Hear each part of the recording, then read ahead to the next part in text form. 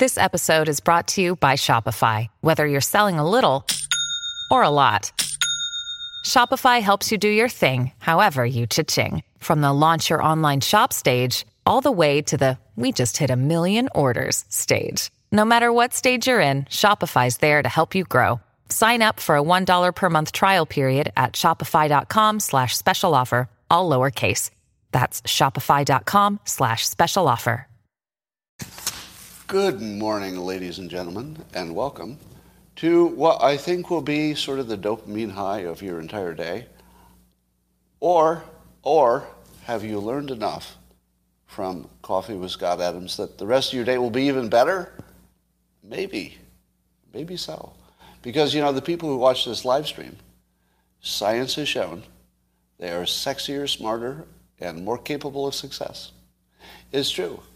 And if you don't believe it, well, you argue with science, not with me. And if you want to take it up a notch, and I know you do, how about a cup or mug or a glass, a tankard, chalice or stein, a canteen, jug or flask, a vessel of any kind filled with your favorite liquid? What would that be? Well, in my case, coffee. Now join me, please, for the unparalleled pleasure. This will be the dopamine hit of the day, the thing that makes everything better.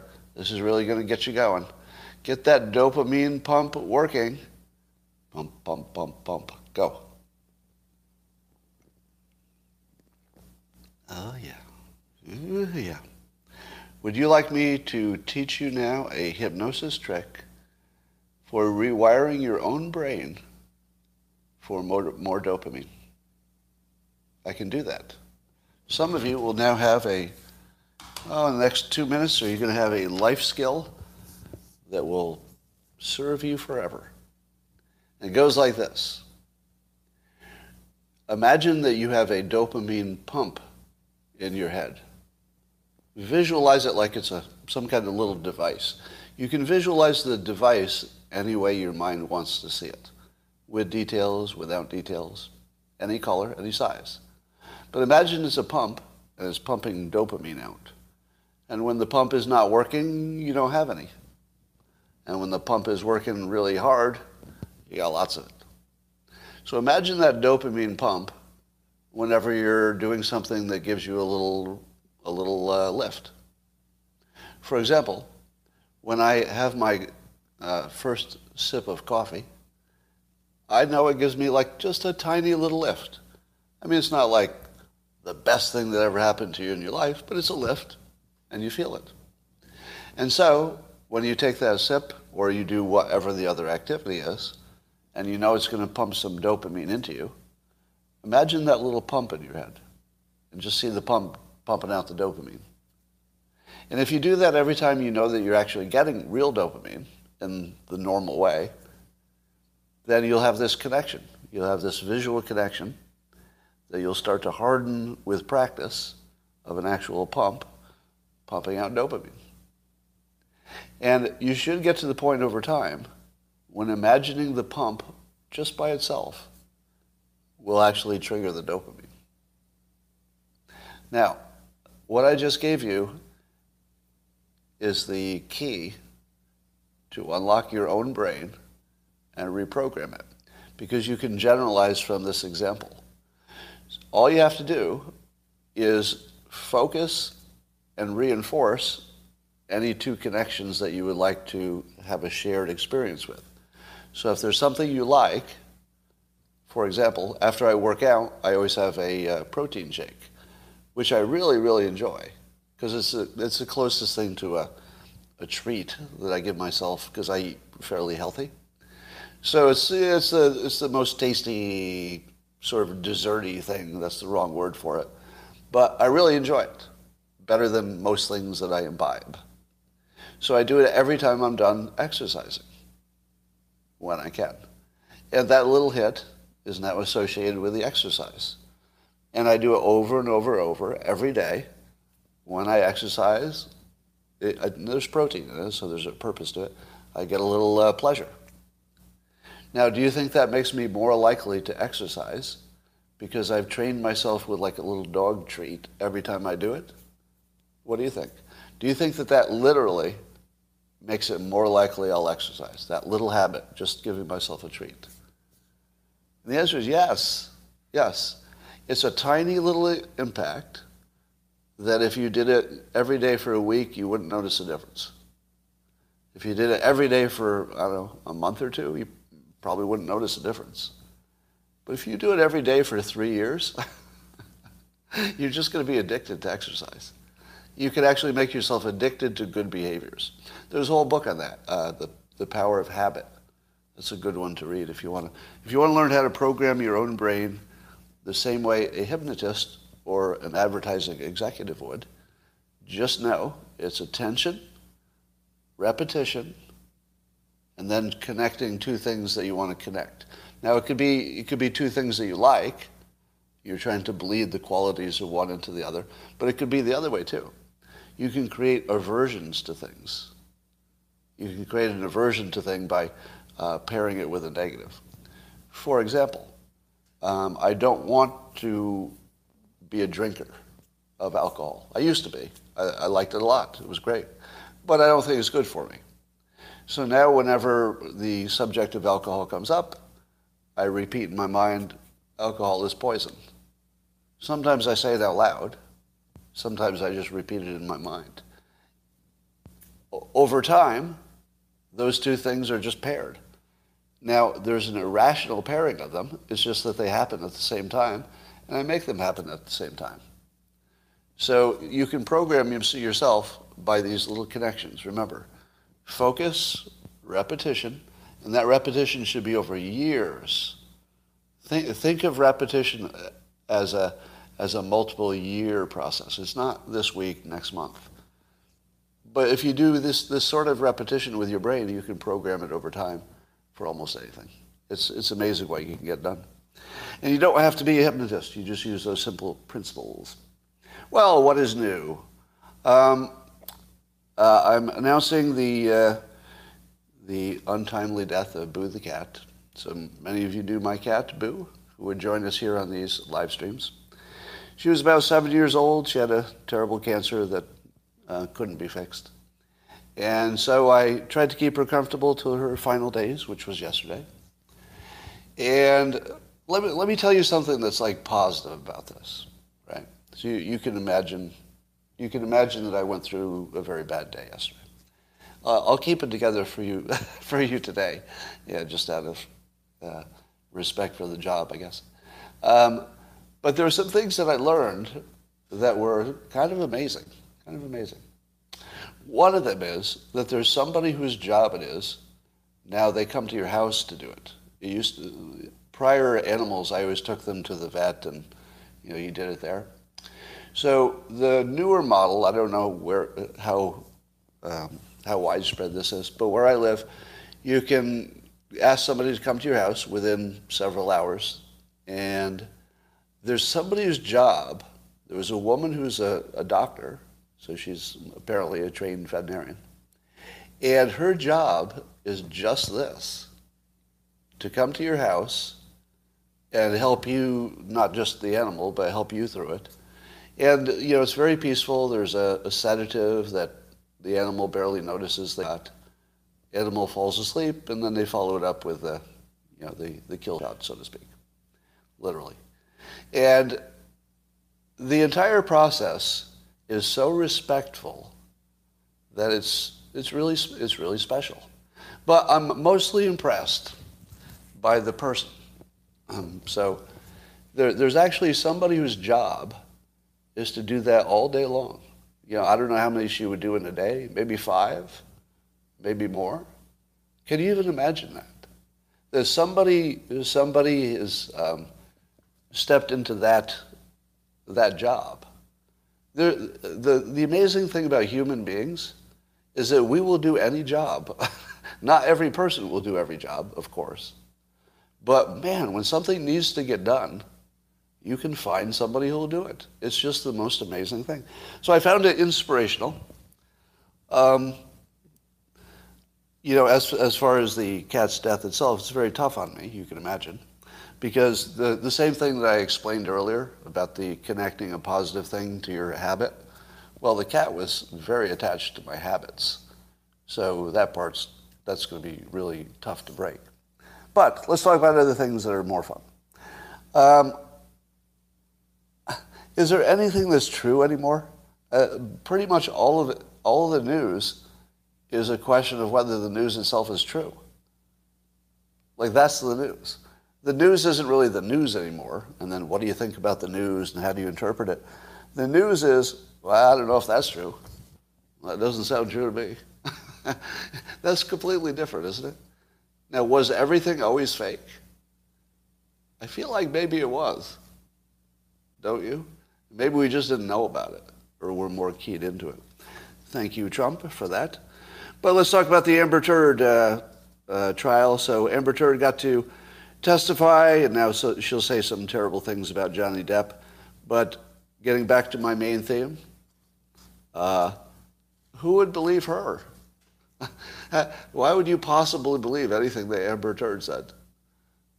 I mean, now that she's been actually diagnosed by a professional on the stand who said, I've looked into this, and she looks like one of these, Class B personality types. And one of the main characteristics is nothing they say is true. Like, what's the point of even having a testimony? If I were Johnny Depp's attorney and I got to have the final say, I'd say, well, you heard Amber Turd testify, but you also heard somebody testify that everything she says is probably a lie. Medically. It's not even a character insult. I'm not disparaging her. It's not being disrespectful. It's a medical diagnosis that she lies. She's one of those people who is in the lying category, and not just a little bit. Because, everybody lies, right? Like, you want to be the one who doesn't, but everybody lies in some situation. We all choose our shots differently, I suppose. But, it's a universal, unfortunately. But some worse than others, and we're not all medically required to lie. That's different. Did you see the video? I saw Mike Cernovich tweeted this, a little video of Amber on the witness stand appearing to snort something that was in a tissue and then go, as if she had snorted cocaine. Now, let me be very clear. I didn't see any cocaine, right? I didn't see proof of that. So I'm not saying that happened. I'm saying there's a video that looks exactly like it happened. But let's go back to our main theme. Main theme of the live stream today. Nothing's real. You just can't believe anything. Yes, it looked exactly like she was doing cocaine on the witness stand. It looked exactly like it. But do you think that really was true? I kind of doubt it. I sort of doubt it. But it looked like it. So back to the original theme. You can't believe anything. There's just nothing you can believe. You can look right at the video and say, well. All right. So Dinesh D'Souza's film, I guess it's got allegations of voter irregularity in 2020, has been, I guess the account's been banned by Twitter. I don't know the specifics of why they banned it. And I think YouTube has banned it now, correct? Give me some fact checks on this in case I'm out of date on my information. So now Twitter and YouTube banned it, but you can still see it on Rumble, correct? Rumble still has it? Is that the only place? Somebody says 1 p.m. today? What's that mean? But it's out, right? It's released? All right. And somebody says Locals has it, but I haven't confirmed that. All right, so here's my story about that. This is just banned enough. There's a thing which is too banned, like you can't find it anywhere, like Hunter's laptop. And then there's not banned at all, and that could be great too. But this is perfectly banned, meaning all it did was make me really kind of want to see it more than I naturally would have. I'm like, really? This is going to be a little hard to get. Are you serious? Oh boy. How good is this thing? They're banning it? That's the best review I've ever seen for a movie. You know, can I get a list of all the banned stuff? I'd like to binge watch it all. Like, please give me some banned content. Like, I'm just hungry for banned content now. So, I think Dinesh got almost the perfect level of banning that should make this a huge hit. We'll see. Now, I don't have any opinion about the content. I haven't seen it. My understanding is that it makes a good case for further looking into it. I think that's as far as the claim goes, isn't it? You know, it obviously strongly suggests there's evidence of irregularity, but it stops short of claiming that it's proven. And it suggests further research, which would tell us for sure whether anything was there or not. So to me, that doesn't sound like a bannable content, but maybe I'd be surprised if I looked at it. You know, I suppose that's why we look at it. I have a hypothesis about why Netflix traffic is down. And I want to see if this sounds at all like any experience you've had. Prior to the pandemic, we might have had one streaming service, and it might have been Netflix. And the process for watching a Netflix movie, often on your television, would be you just fire it up. Your password's probably already in there. And you even pick up where you left off, so you don't even have to search for anything, because maybe you're binge watching already. And there's lots of stuff there you like, and a whole bunch of good content. And so you pick one, and it's a really simple, easy interface. It's a really clean experience, right? That was before the pandemic. Now, would you say that explains the user experience for Netflix? Was that fair? Clean, easy, lots of stuff to binge watch, real easy to pick up where you left off. Right. Okay, now the pandemic happens. Okay? The pandemic happens, and then you think, you know, I've seen everything on Netflix, I'm going to need some more streaming services. So if you're like me, you said to yourself, all right, you know, $8 a month, I'm stuck inside. It's the same money I would have spent, it was way less, than I would have spent if I'd gone somewhere. So I'll just get several streaming services to get me through the pandemic, because it's a real good, cost-effective entertainment. So then you have the experience like I had yesterday. Let me explain my experience to watch a show. Because now I have lots of options. I've got iPads and phones and different apps on different things, different accounts. And I also have an Apple TV connected to my TV. So I've got all kinds of options now, great options. So I saw there was a notice for a movie that I wanted to watch. I saw an advertisement for it. I'm like, oh, I'm going to watch that. And then the next thing I thought was, is that on Amazon Prime? Or did I see that on Netflix? Is that a Disney thing? HBO Max. No, it's Hulu. It's probably Hulu. So the first thing I do is I've got to figure out where the damn thing is. But I'm like, okay, that's not that much work. I could Google it. That's not that much work, right? And so I turn on the TV and it doesn't come on. Because the first problem is that I have several pieces of technology that have all rotted since the last time I used them. I don't know why. The TV no longer turned on at the same time as the Apple TV, but it used to. It's the wrong. Now the channel's wrong, and there was a cable unplugged. I don't know why. So it took me, I think, 15 minutes to work out the cabling, the HDMI, and why the TV and the box weren't turning on. The remote wasn't working, and then I finally got it on. Then I went to look for it. Do you know what happens next? So you say, oh, it's on this service, but it doesn't work for some reason, because my Wi-Fi was no longer connected to my Apple TV. So I had to go through and figure out how to reset it to my new Wi-Fi. Then, of course, my streaming services were turned off because I'd had a credit card problem, lost credit card. So then they were trying to renew, and they were going to nothing because the credit card was dead.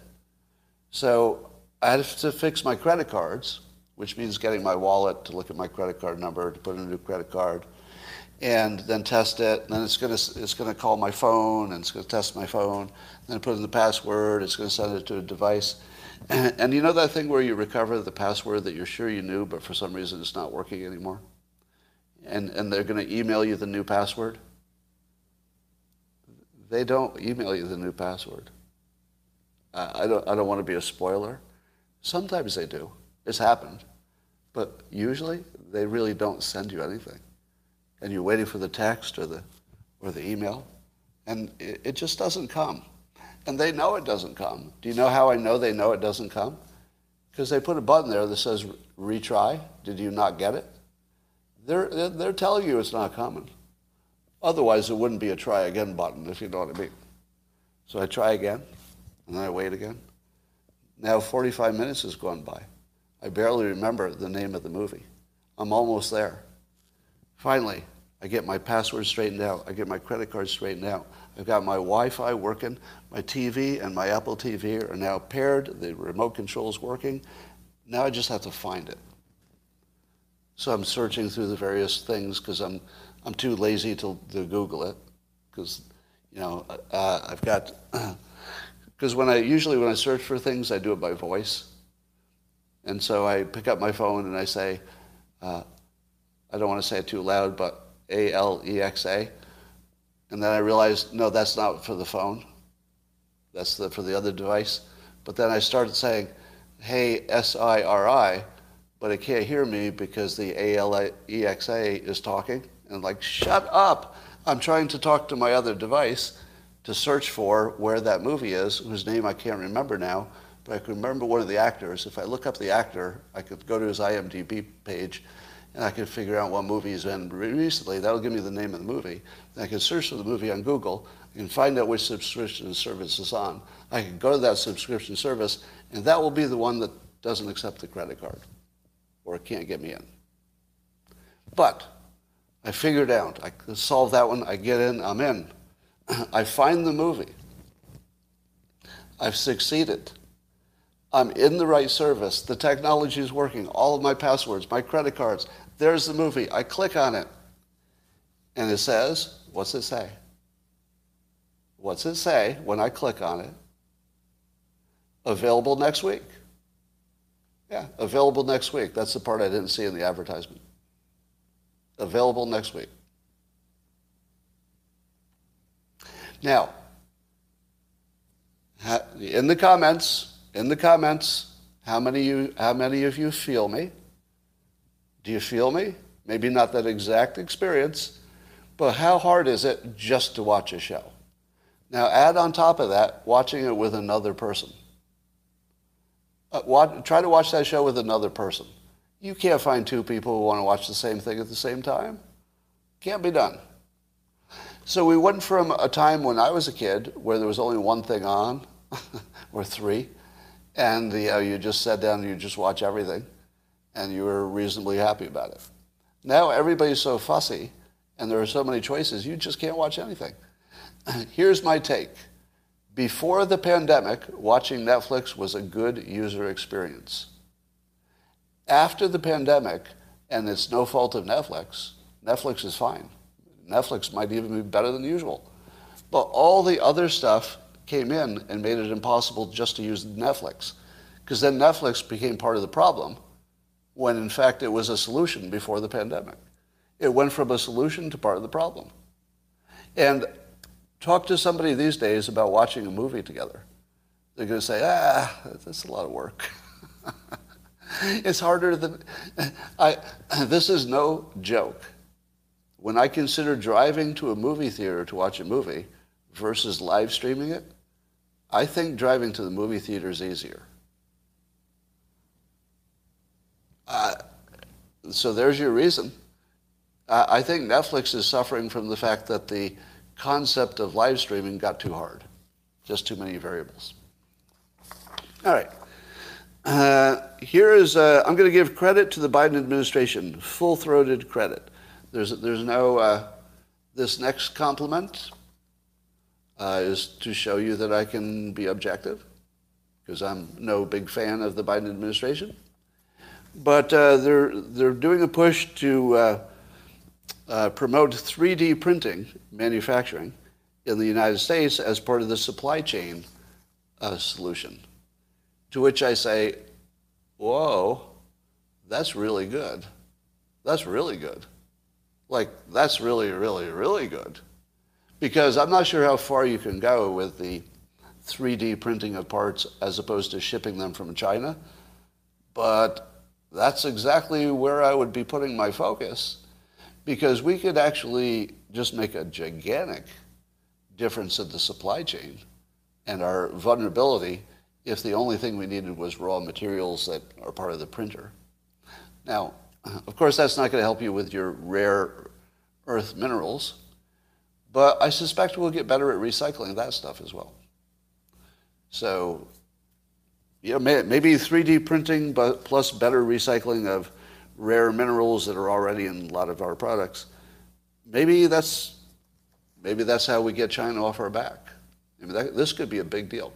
Now, let me say, if Trump had done this, I would be equally complimentary.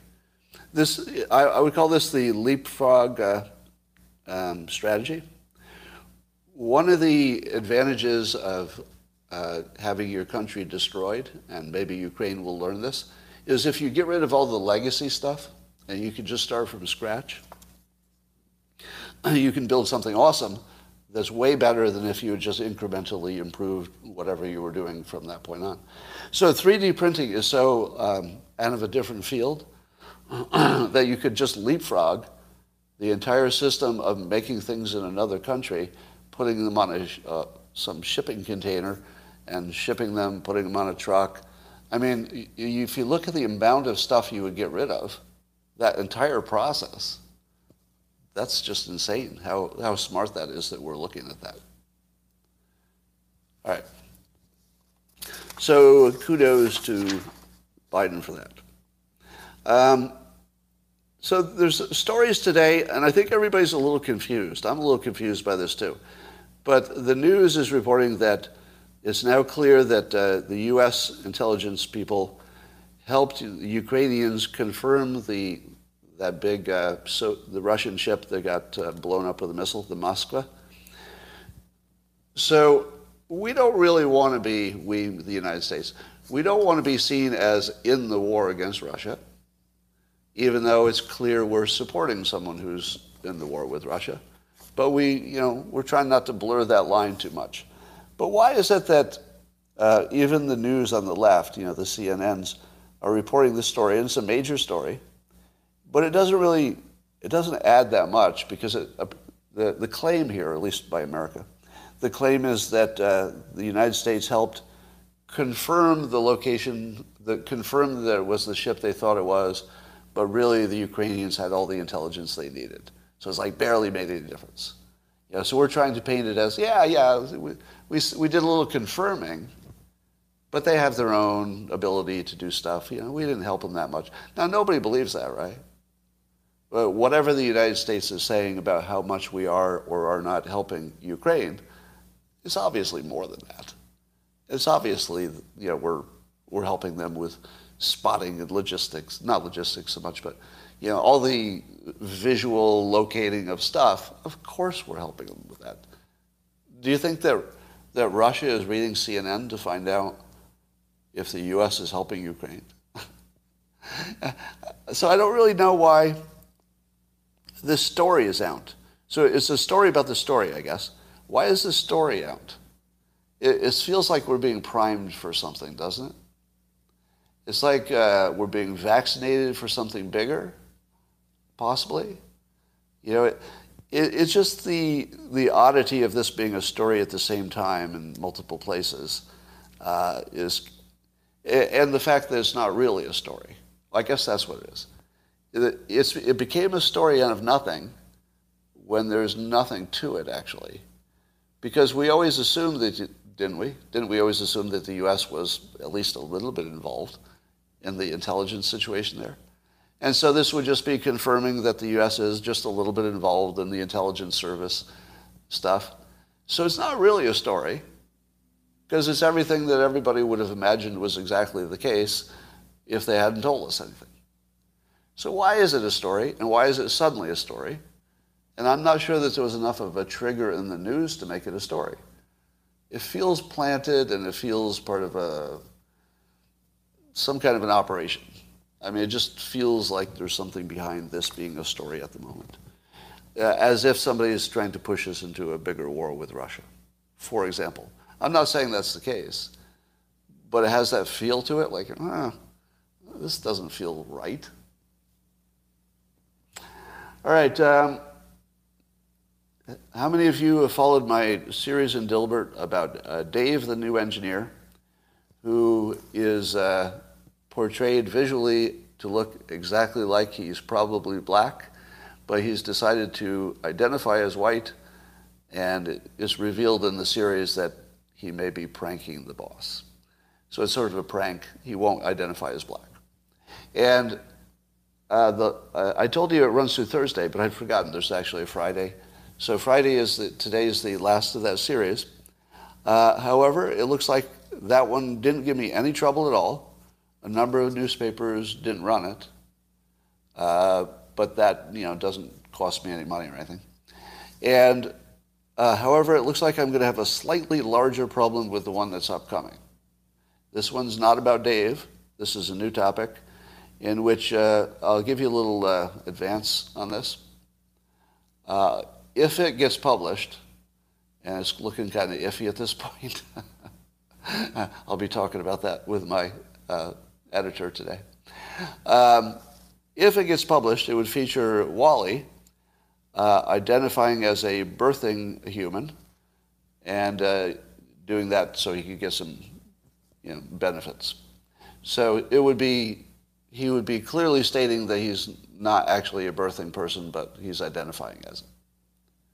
Now, he would and it would be clear that he's just doing it to game the system. Now, I told you that I'm already in trouble with the trans community because they thought that the series about Dave, the engineer, was about trans, but it wasn't. Like, it didn't even occur to me that anybody would interpret it that way. So I'm already in trouble with the community for something I didn't do, like I literally didn't do, had nothing to do with anything in that topic. But I do have one that's a little closer to their topic, and now they're all primed. So, kind of asking for it, aren't I, at this point? Now, again, the way I treat the topic is completely respectful, in my opinion. Right? In my opinion, it's respectful, meaning that it doesn't make fun of anybody of any type. It's literally about one guy. It's about a character named Wally who tries to use every mechanism to avoid work. That's it. It's only about that. So it's about how people deal with the texture of society. It's not about whether it's right or wrong. It's not about who's good or bad. It's not who's winning or losing. It's nothing.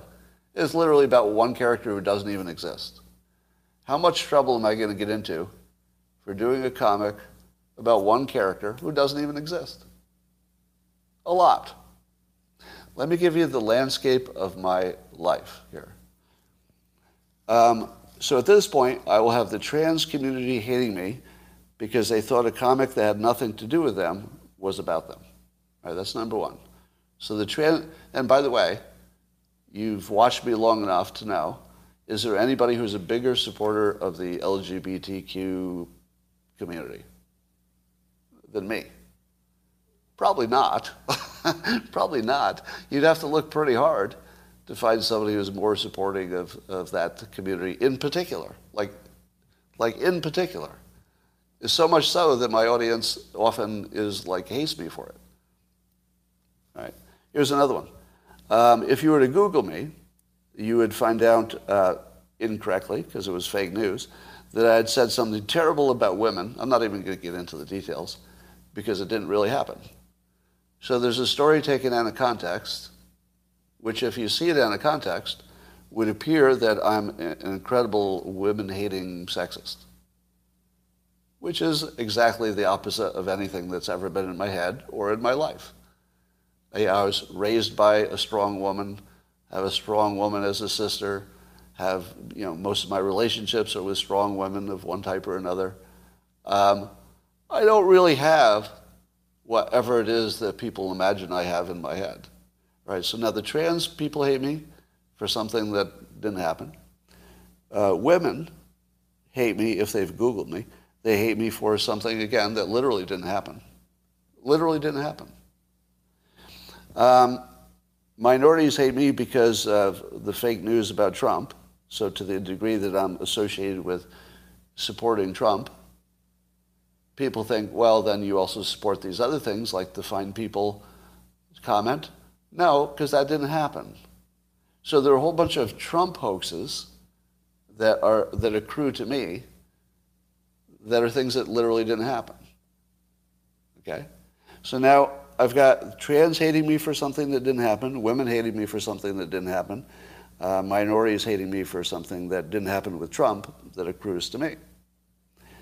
And here's the last one. A lot of conservatives are turned off to me because they believe I was pushing vaccines, which also never happened. Literally never happened.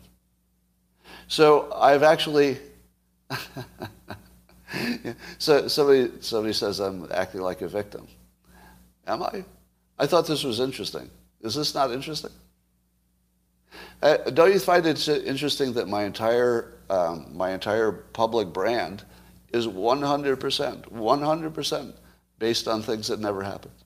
All of it. All of it is based on stuff that didn't happen. Every fucking bit of it. Is that not interesting? I think that's interesting. All right. It's hard to know what's interesting to other people. But I suppose that's my job, so I should know that, shouldn't I? Press on, buddy, Craig says. We're going to press on, something that's interesting to you. All right, so people are up in arms because there's a left-leaning group that published the home addresses of some of the conservative justices, Supreme Court justices. And this would be so that people would go protest at their homes. How alarming is that compared to, let's say, January 6th? Because everybody's going to compare it to January 6th, right? Hey, if January 6th was so bad, isn't this worse? Well, it's hard to be consistent with all of this stuff, so I'm going to try to be consistent, which is to the extent that anybody in either group is doing something completely legal, I guess free speech. If it's legal, right, I guess I support it. Or I support the right to do it. That's different. But there is something terribly republic-wrecking about going to the homes of the Supreme Court. Somewhat uniquely. Like way more than going to the home of a politician, which is bad enough. Right? I don't think anybody should be going to anybody's home. That's like way over the line. But for the Supreme Court, it's way worse, in my opinion. Because, as I've often said, the Supreme Court it's the one thing we can sort of almost agree on, even though we're not, right? At least they have the credibility that they show their work. You know, scholars are going to be poring over it. If it's wrong, maybe there'll be a chance to change it in the future. So it is our most credible system, even though we're arguing about it at the moment. So if you have people perverting that in any way, that's the most dangerous thing that could happen to our system. So yeah, it's really dangerous. I'm not going to go so far to call it treason. Like I feel like that's too far. It's just really bad judgment, and it's really bad patriotism, and it's also not the way to win. I don't think it works so well on a group that knows they're going to be doing controversial things. I doubt there are too many cowards in the Supreme Court. Probably not. And they're appointed for life. So, I've got a feeling that they won't be influenced. It's just all bad. It's just all bad. Well, meanwhile, Elizabeth Warren is going ballistic. She's trying to get most of the headlines here. So I think she's realized this could be her moment. Like, Elizabeth Warren has been out of the headlines for a long time, hasn't she? She sort of, will get a quote or something, but she's not she's not really too relevant at the moment. But then this issue comes up, and she wants to get on video screaming louder than anybody else is screaming, so that it becomes about her, and she can harness that energy. Nothing wrong with that, by the way. If I said that like it was a negative, I would have said it as a positive if Trump did it, right? It's a real good technique to attach yourself to something that already has energy. So she finds something that already has energy, the abortion question, attaches herself to it, and she did it well. So if I'm going to evaluate her on technique, pretty good. Now, I see a lot of you are saying, oh, it's like a John Dean moment where she looks like a crazy person by screaming too much, to which I say, not if you agree with her. She only looks like a crazy person if you disagree with her. If you agree with her, she's the most passionate person, and she's going to be fighting on your side and whatever else. So I don't think it was a mistake. I think she probably pulled it off. Yeah, the Howard Dean thing was a mistake, but also because he was male and because there was no topic. Think of the difference. You're allowed to scream as loudly and as crazy as you want if the reason you're shouting deserves it. And she's selling it as it deserves it. So I think she's making the sale. Howard Dean wasn't selling anything. He was just making noise to make noise, and it just looked silly. She's selling something that people are buying. So that's completely different.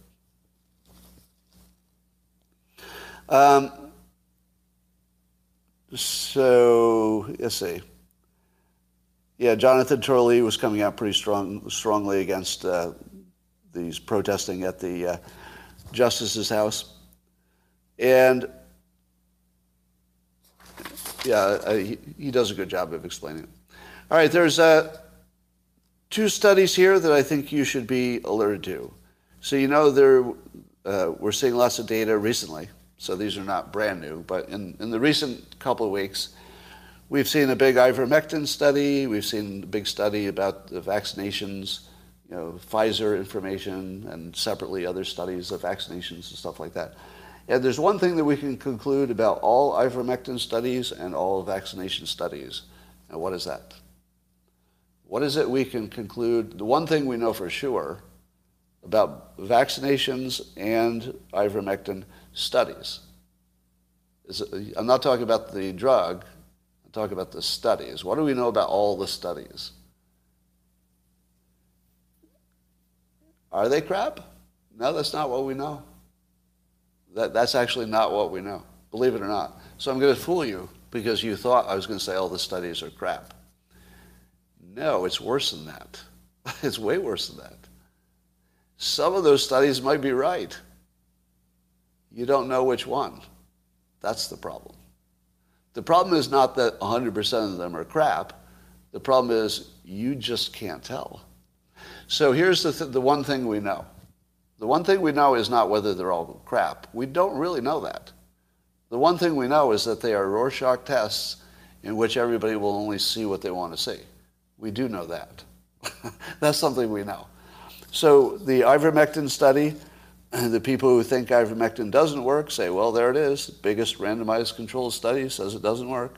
And then all the people who think it does work say, look at the way they designed it. It was literally designed to fail. And here are our reasons. And then they show their work. And then I say, well, they have an argument. It's not that they don't have an argument. They show their work. Here's their argument. Here's the dose. Here's what would have made sense. Is there a counter argument to that? I don't know. But that's where I go off the rails. So I end up defaulting to what I thought was true in the first place. So in other words, it's like a Rorschach test. I look at the ivermectin study and I just see what I already thought was true, whatever that was. Same thing with the vaccination studies. I'm seeing people tweeting all day, well, now there's proof that the vaccinations harmed you. And then people look at the same study and say, well, here's proof that they worked compared to getting COVID. Which is true. I don't know. I don't have the skill to know that. And I don't know how I could tell without having the skill myself. I don't know how I could ever know it. The only thing we know for sure is that everybody sees what they want to see. in the science. And that feels different. Because I feel like we've gone to the third layer. So 20 years ago, if the science journals said it was true and the scientists said it was true, we mostly thought it was true. And then it got to the point of, oh, wait a minute, some of these studies are bogus.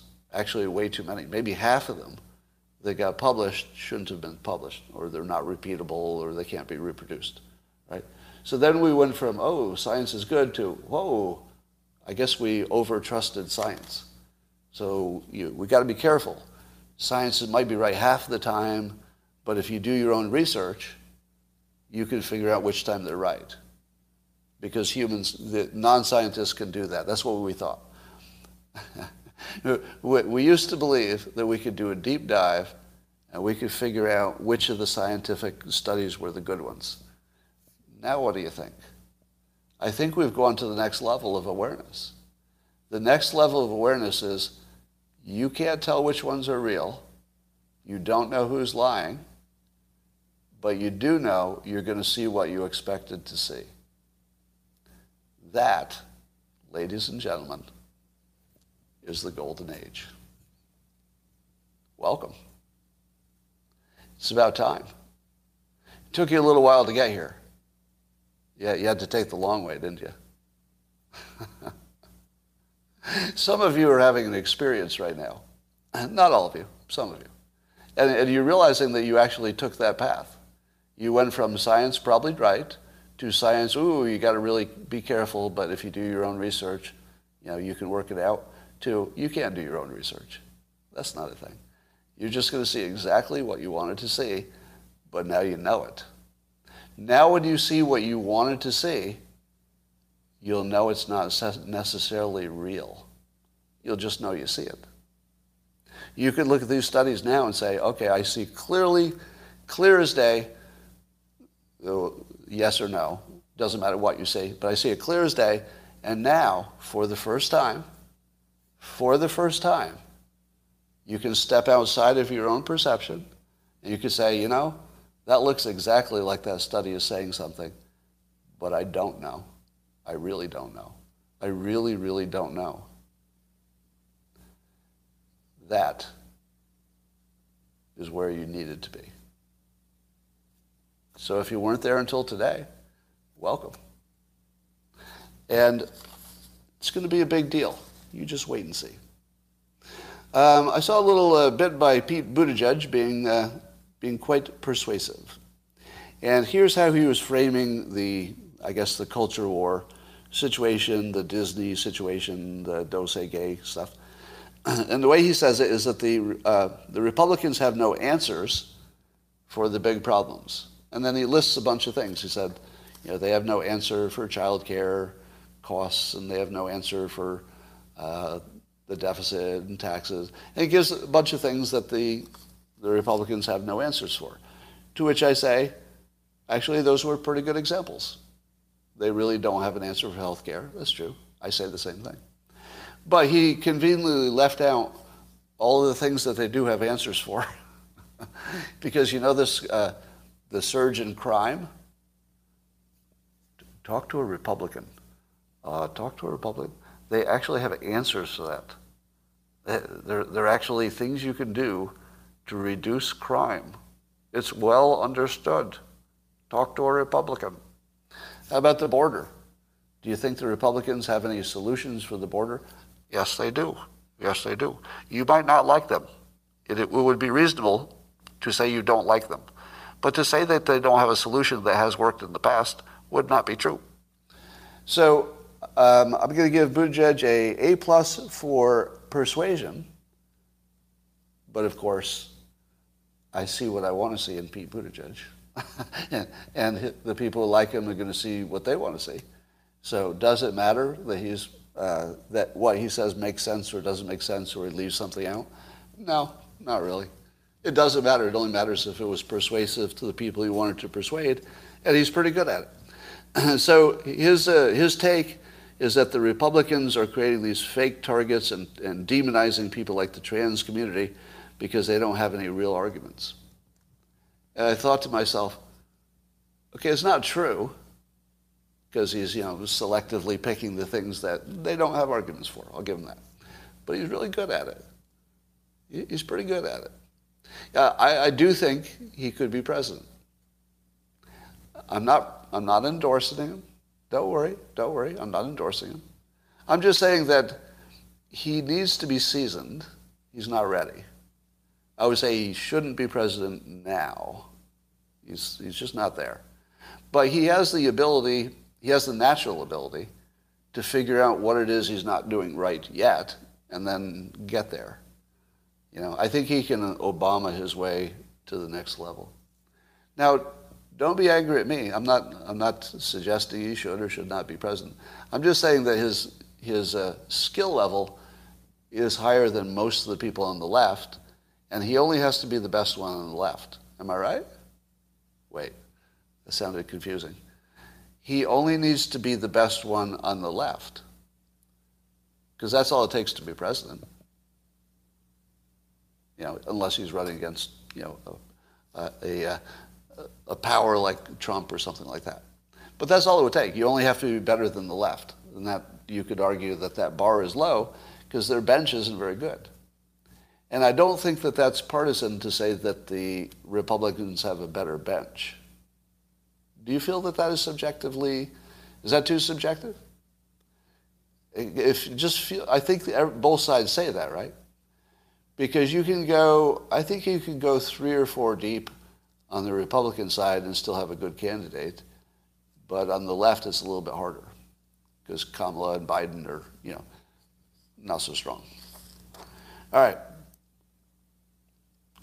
China wants to increase its military presence abroad. Nothing to worry about there. Oh, my God.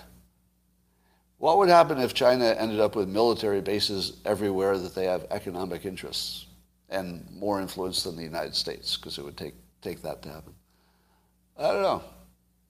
It's pretty scary stuff. It does seem that demographic-wise and just number-wise, eventually we live in a Chinese world, right? Because there's just so many of them, and if they spread out and spread their influence, spread their money, and continue succeeding, as they have, I don't know how we don't live in a China-dominated world eventually. 300 years from now, but not right away. All right. The most interesting story of the day, I don't know why I waited so long for that, is that there's a new book out by Espers. Was it Espers? He had been in the Trump administration and said that he was Secretary of Defense, right? And he reports in his new book that Trump had asked him about sending some Patriot missiles in to destroy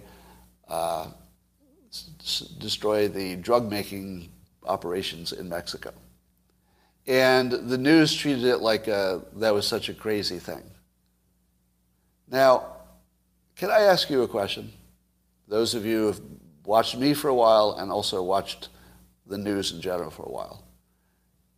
Before you read about this, was there anybody else in the public, besides me, who was saying, let's drone the fentanyl labs in Mexico? Was I the only one saying that in public? I think I said it a lot, but I don't remember seeing anybody else say it. Do you have any memory of anybody saying it before I said it? No, anybody in the public eye? Huh. But name a name if you can think of anybody, because I want to give credit where credit would be due. Well, okay. So it's blowing my mind a little bit because as of today, now that Trump said that, or reportedly said it, you have to take it with a grain of salt. And I think it was phrased as a question. My understanding was not that he ordered him to do it or said, you must do this. My understanding, he said, would it be feasible, essentially? And then Esper said no, and then it didn't happen. Okay. I'm not sure that's there's something missing in the story, isn't there? The part that's missing in the story is, why isn't it a good idea? because I don't think that's even been mentioned. And obviously there are risks. Obviously we know the whole situation, what is likely to happen, but I've never heard anybody explain the risks. Because to me it doesn't seem like if Mexico is owned by the cartels and you bomb the cartels, I just can't see a moral, legal, or even a homeland security risk in doing that. It just seems like we would show them that having an industry that kills 50,000 Americans per year is going to get you fucking killed. It would just send the message. Yeah, you can keep sending fentanyl to the United States and kill 50,000 Americans. Yeah, and I know it's the addicts' fault. You don't have to make that argument. I get it. The addicts are the ones that take the drugs. I get it. But that doesn't make them innocent, does it? They're not more innocent because somebody else should have done something different. So I think a lot of people, at least on Twitter, are saying, why don't we take out the fentanyl labs? Why don't we? Now, the first thing you're going to say to yourself is that what difference would it make? Because it would only take them a week to spin up a new lab, right? And you'd be right. Do you know what also doesn't stop murder? Putting people in jail.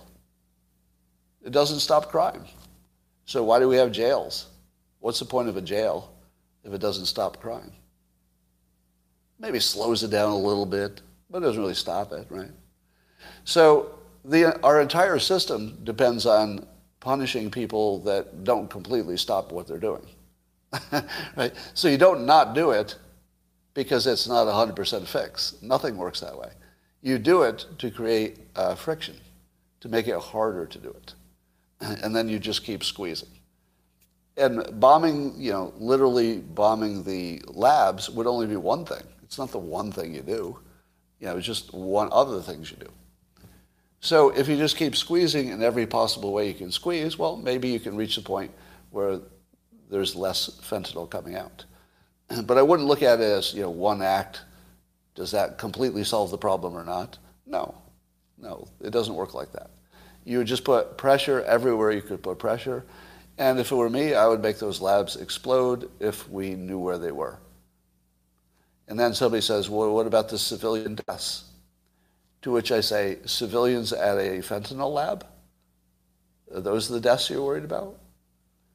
If somebody takes their children to work at the fentanyl lab, I'm not going to call that my problem. I'm definitely not going to call that my problem. I mean, that would be tragic. But it's adult business. Everything about this are adult decisions. If you can't handle an adult decision, then don't be part of the conversation. An adult decision does mean killing people. Accidentally, intentionally. No way around it. So, yeah, I would take out the fentanyl labs. If there's a way to find them and know for sure that they're fentanyl labs, I would make them all explode. Definitely. But it's just not the only thing I would do. All right. Let me ask you this. In the comments, would you agree with taking out the fentanyl labs in Mexico? Not necessarily with a specific Patriot missile. Could be drones, could be special operations, whatever works. I don't know. I'm no expert. So on the Locals platform, 90% yeses. On YouTube, so far all yeses. Yeah. Now, isn't that interesting? That now, of course, you're probably right-leaning audience for the most part, so that's not too surprising. But the way the news treats it is as if you don't even have to debate how crazy it is. To which I would only add this one thing. No, you do need to fucking debate how crazy that is. You do need to. You don't get to say it's crazy and walk away. No, fuck you if you're doing that. You don't get to say it's crazy and walk away. You better stay. You're going to need to tell me why this isn't a good idea. It might not be. And by the way, I could easily be convinced. It wouldn't take much to convince me. Just somebody who knows what they're talking about, laying out the reasons and the risks. And then I'd see it and say, oh, this risk looks bigger than the benefit. Don't do it. But if you're not even going to engage in the conversation, well, I'm not going to take you seriously. I'm going to take seriously the person who asked the question. Would it work if we missile attacked the labs? That was the right question. Even if the answer was hell no, because of X, Y, and Z, it was still the right fucking question. And boy, do I respect Trump for asking it. Now, he couldn't get enough support to do it, and I think he would need the support of his top people. But it was the right question. And I have to say, I'm going to slightly revise my opinion of Trump's performance on fentanyl, because I had given him something like a D- because nothing changed. It got worse, right? But, at least he made it a little bit more of a national conversation. He tried to push China a little bit, but it didn't work. And so I was basically, he was this close to a completely failing grade. But now that I know how serious he was about it, that he was willing to risk war with Mexico to kill these motherfuckers, I have a lot more respect for him. I wish he had been successful at something with fentanyl, and he wasn't. So I'm not going to lose sight of that. But at least he was serious about it.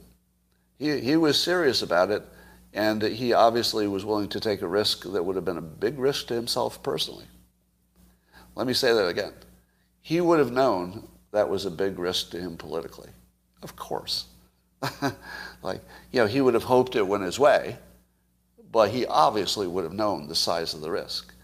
So if Trump was privately taking a risk that big to himself, privately, to himself, that was a personal risk.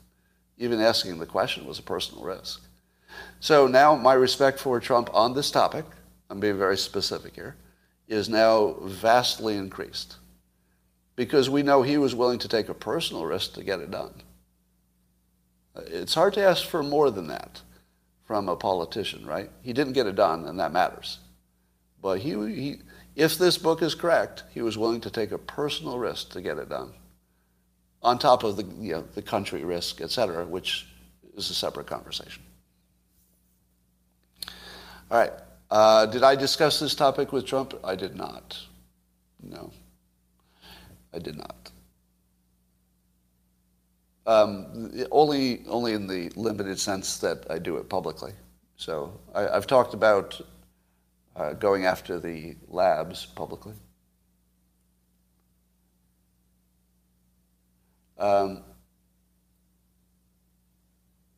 He fought like hell against the deep state. Yeah, I don't know how successful that was either. Oh, that's right. Hillary wanted to drone Assange. But I'm going to give Hillary the same, let's say, benefit of a doubt that I give Trump. If Hillary, in her capacity as one of the leaders, was simply asking the question, could we drone this person? Now, I don't think he should be droned. That would be a horrible crime, in my opinion. But I'm never going to get on somebody for asking the question. Right? So, I just don't think that's a standard that we should appreciate. The standard should be, we'll look at their decision, not the questions they asked to get there. That's not how you want to judge anybody. You don't want to see the first draft. All right. Assange did not kill millions. True. Drone, yeah. All right, that's all I got for today. I'm going to go do something else. And thank you for all your good thoughts about my cat. Very much appreciated. And I will talk to you tomorrow.